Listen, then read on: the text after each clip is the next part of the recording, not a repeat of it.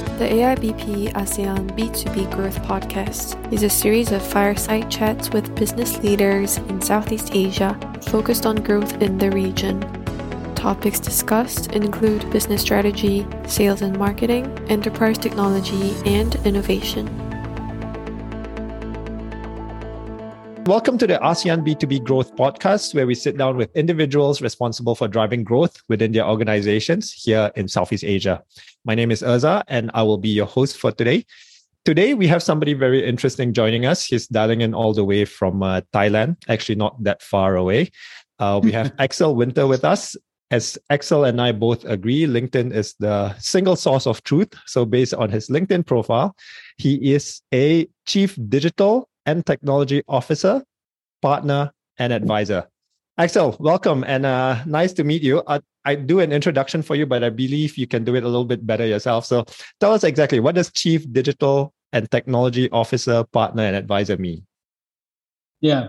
Well, first of all, thanks for being here and inviting me. Happy to have that discussion. Just at the back of your fantastic innovation conference, which you had in Bangkok.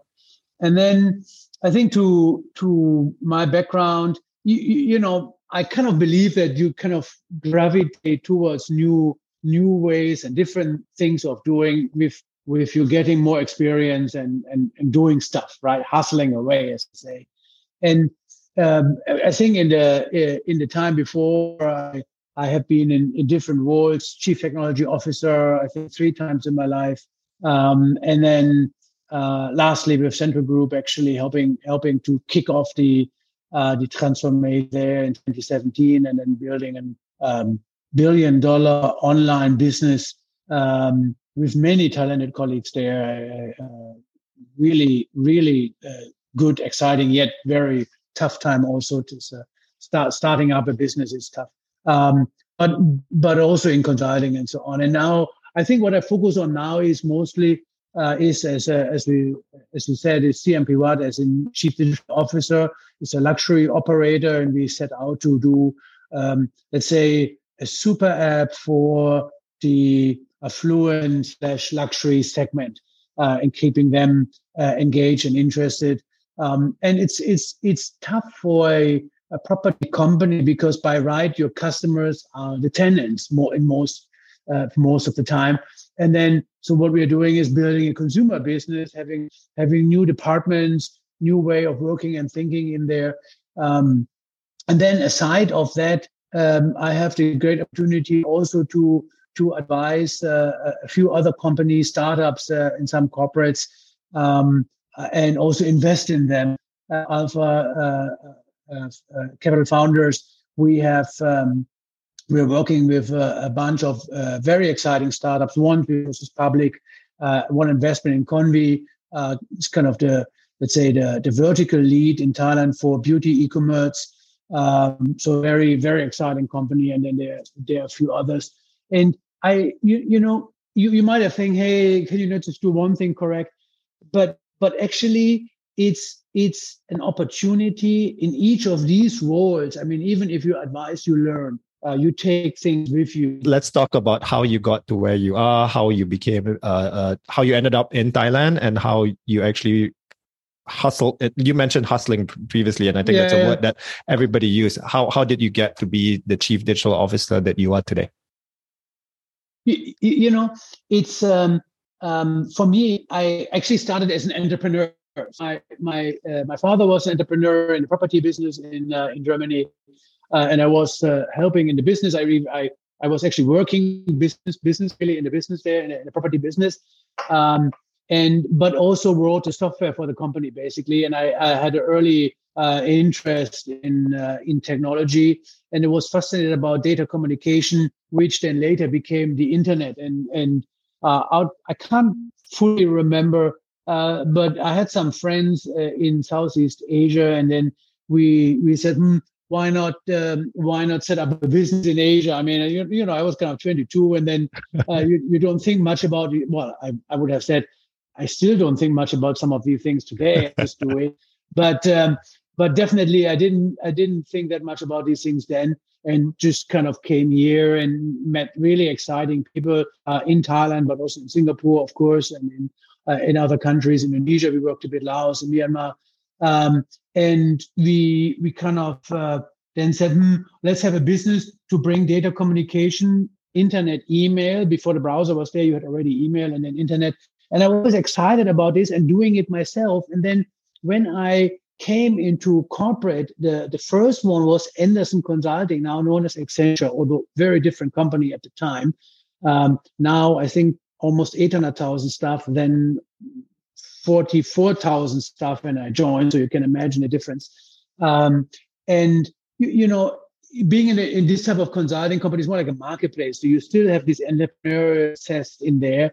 But then when I entered corporate, GE and others, then it suddenly becomes a little bit more tricky. If you're too entrepreneurial, too decision focused, too execution focused, which corporate by the nature of them are, let's say, are less, then it's a benefit, but it comes also with a lot of headaches, right? Because you're always trying to pitch and to convince and to push, to pull, right? And but the upbringing is that being an entrepreneur, and I like creating things, pointing things. Hey, I have done something here. I involved myself there. Look at how cool that is, right? And then but the other one is always interest for new technologies, right? Not for the sake of them being new, but to understand them and saying, hey, what is different here? Why is this new? Why is this business model different? Why is this technology a game changer? Why would you tell me this? And then critically question it. And then, of course, adopt the new things and forget the BS, right? You were here 28 years ago, so you were a bit ahead of the curve, weren't you? Yeah, in fact, the first ever e-commerce platform in Thailand, I built it. There was no browser yet. It was a pre-browser based e-commerce, if you can imagine. And I definitely, some of the Southeast Asian markets were more the big global corporates. Maybe for them, it was more retirement position. I remember from some of the global banks, the deputy CEOs, they were given like a grace period before retirement. They get a nice job for the last 2-3 years to ride into the sunset. And, you know, that was then. This is, of course, as you rightly said, very different, right? Today, we are mainstream. And I would say that the internet, now we talk about it in terms of digital transformation and technology businesses and so on, fintech and what have you.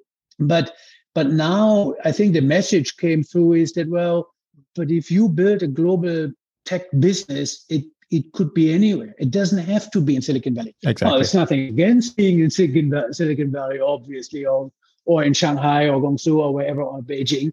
But it can also be, in Singapore, it can be in Jakarta, it can be in KL, Penang, Phuket, or Bangkok, or Chiang Mai. And in fact, there are quite a few also in Chiang Mai. And just to share is that, and I think that kind of changed it. And with the big consumer base we have in the region, and also kind of the additional integration, we see exciting tech companies are coming up. We see that actually the Asian startups in general, not only Southeast Asian, but Asian startups are leading on innovation, leading on VC investment over Europe, where I almost feel let's get worried about Europe, whereas Europe heated because there is not one big tech company there. And at least Asia Pacific can name a few. And even our region has a few fairly significant players in the market, right? Thinking about payment markets and so on. I mean, we see 2C2P and we see OPN, obviously, and then more on the Web3 side, BitCup and the likes. So I always felt bullish about the region. And now kind of, before it was just me being bullish alone, and now kind of, over the last couple of years, the market where came to me where I was already, in a sense. It was in some way perfect. It's perfect because you've had some time to actually acclimatize and be very, very familiar with the local markets here. That's the spirit, exactly. Let's take a look at the two portions of you mentioned two things which I thought were very interesting. One is you were always interested in software. And the second part was you came from a family which was entrepreneurial driven. So your dad was in the business and you wanted to be an entrepreneur yourself. Let's look at the technology and the business mix in there. And right now, there's been a lot of increasingly, especially in this part of the world, I think what you're seeing is you're seeing a lot of new chief innovation officers. You're seeing chief digital officers, chief digital transformation officers. And Axel made a very interesting point online around how almost everyone today is a digital transformation expert. Right, Axel. So I like to go down that route. What exactly is a chief innovation or chief digital officer, and how does that differ from the traditional chief technology officer that we knew from just a few years ago?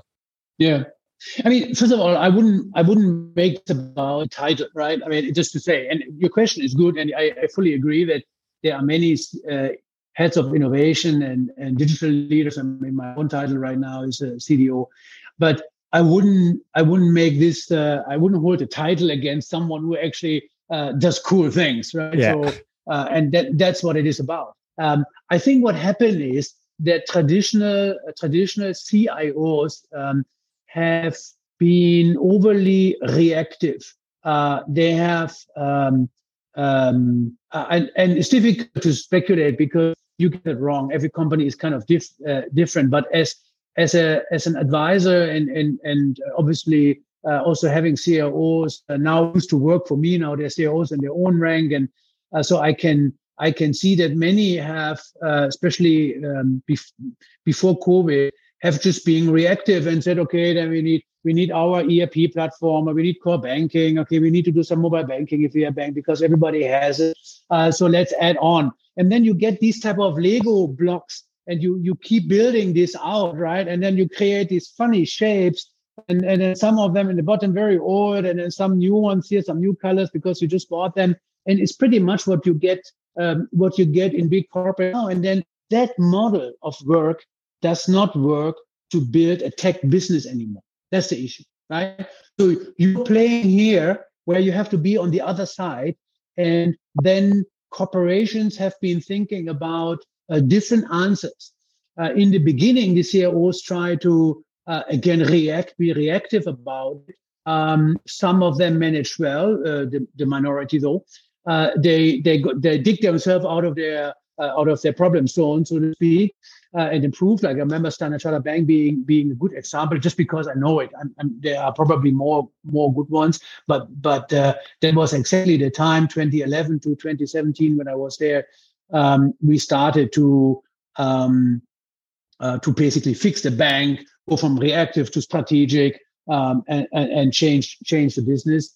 And I remember early discussions of, do we need branches, right? But if you don't have branches, you keep a relationship, right? You just call them. It's going to be tough on the relationship. You should be able to do everything online, but it shouldn't mean is that you leave out all personal relationships. That was kind of my argument then, and many in the management team agreed, obviously. But just to show, that was some of the early discussions. So companies who have not been able to turn this around strategically, I saw many CIOs then saying, let's put a innovation head or a digital head in, or a CTO. Earlier it was called more CTO, and split the technology responsibility basically in one more hybrid business and tech organization, and one which is only, let's say, IT or CIO, who is then the order taker and manages the so-called legacy platforms, so ERP and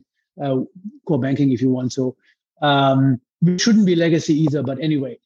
So a lot of time they was split, and then the digital teams, not everywhere but often, got also a revenue KPI. So as I had in Central, the KPI was on revenue, and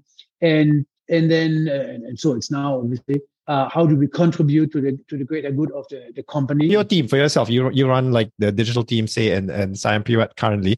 What kind of skill sets are you looking for when you're looking to build out your team? What based on the KPIs that you have, based on the goals that you're supposed to hit, what kind of skill sets are actually necessary to be successful within a team like yours? Yeah, I mean, there is, I would say for my role in Siam Piwat, it's maybe twofold. One is to help the executive team and literally advise them also on items which are not necessarily under my jurisdiction, as they say. This is one. And then, of course, it is building and expanding our One CM Super app as a digital growth platform, right? So it's a revenue generator. And the skill set here would be, which we need in order to do that, would be obviously products. So there's a productization of technology, which is good to improve each of the products. So product skills there. We would have Scrum Master / project management, very traditional, and then data science and different tech skills from different developers, cloud skills. Also legacy integration, there's also some, because again, we need to then do financial transactions and so on, and they need to be settled correctly. So this type of skill set, it's fairly much typical, I would say. If you would have an app-based business, it's not that untypical, right? I think the trick is to find people who want to grow. So I would look more for the acumen and the interest and the approach to work. If you look at the rate of growth, or you look at the speed of growth in developed markets, Germany, US, in Europe, you're seeing the top few companies change every year. Apple wasn't the biggest company in the world, just 15 years ago. But in this part of the world, in Southeast Asia, the biggest company in Thailand, I believe 10 years ago, was PTT. Today, it's still PTT. In Singapore, it was Singtel. Today, it's still Singtel. But we are seeing a lot of innovation by these corporates to some extent. And that's why I think part of the term digital transformation is being used quite a lot as well. But take a step back, right? How do firms traditionally in this part of the world especially look at digital transformation? How do you look at it? How should they approach digital transformation? Now, the smartest companies, and what we are seeing is where the people who tried the first two models and didn't succeed are aiming at now, and some of them who started with that in mind, Central was one of them, and Siam Piwat certainly is one, is what you need in order to be successful is you need a clear business strategy, and clear, not in like 3 bullet items with an ambiguous statement. We need a clear strategy of how to make your revenue, what's the new business model. They can just talk to many digital transformation experts, no? Yeah, on LinkedIn, exactly. That's the magic bullet, I think. But this is the issue, that you have some people, many people with great knowledge, obviously, and good capabilities, having done things and sharing, which is good. But you also see the ones who come and saying, you buy this technology, or you buy some service for me, and you're going to be happy and rich ever after, right? We know how that goes.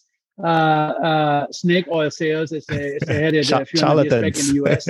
Yeah, exactly. But it happens, and then if you're a business executive, you haven't. You really don't have the expertise, and you're trying to do the right thing, then I can see how you fall into that trap of believing that guy who says it's very easy versus the guy in the company who might be good and saying, hey, this doesn't work like that, right? So it's of course we want to believe it can be done in 6 months. Exactly. It's just not realistic. It's interesting to see it from both angles, right? Building a startup within a large corporation versus actually being involved as startups from ground zero with no money, who they have to go hustle and get it out. What are you most excited about when it comes to growth in Thailand and in Southeast Asia, especially within the spaces which you operate in, within the retail space, for example? Yeah, I would say is that Thailand specifically, and increasingly the neighboring markets have really been extremely strong on innovation. Right? I would say it has really turned the tables. And then when I look what some of the American, not even talking about the European guys, but some of the American retailers are doing, I don't think it's that far off. I think if you look at the Chinese retail landscape, the digital landscape, obviously the order of magnitude is much bigger. I would say I'm very excited about actually Southeast Asia leading in innovation in the consumer space, in the super app space, in the retail or e-tail space. When I see Europeans come here to learn from us, or even Americans, versus, I mean, some of the earlier days when I was here, they came with, hey, this is the way to do it. Don't even think about it. Do what we tell you. Literally, right? I mean, I had people explaining what a laptop was, right? And then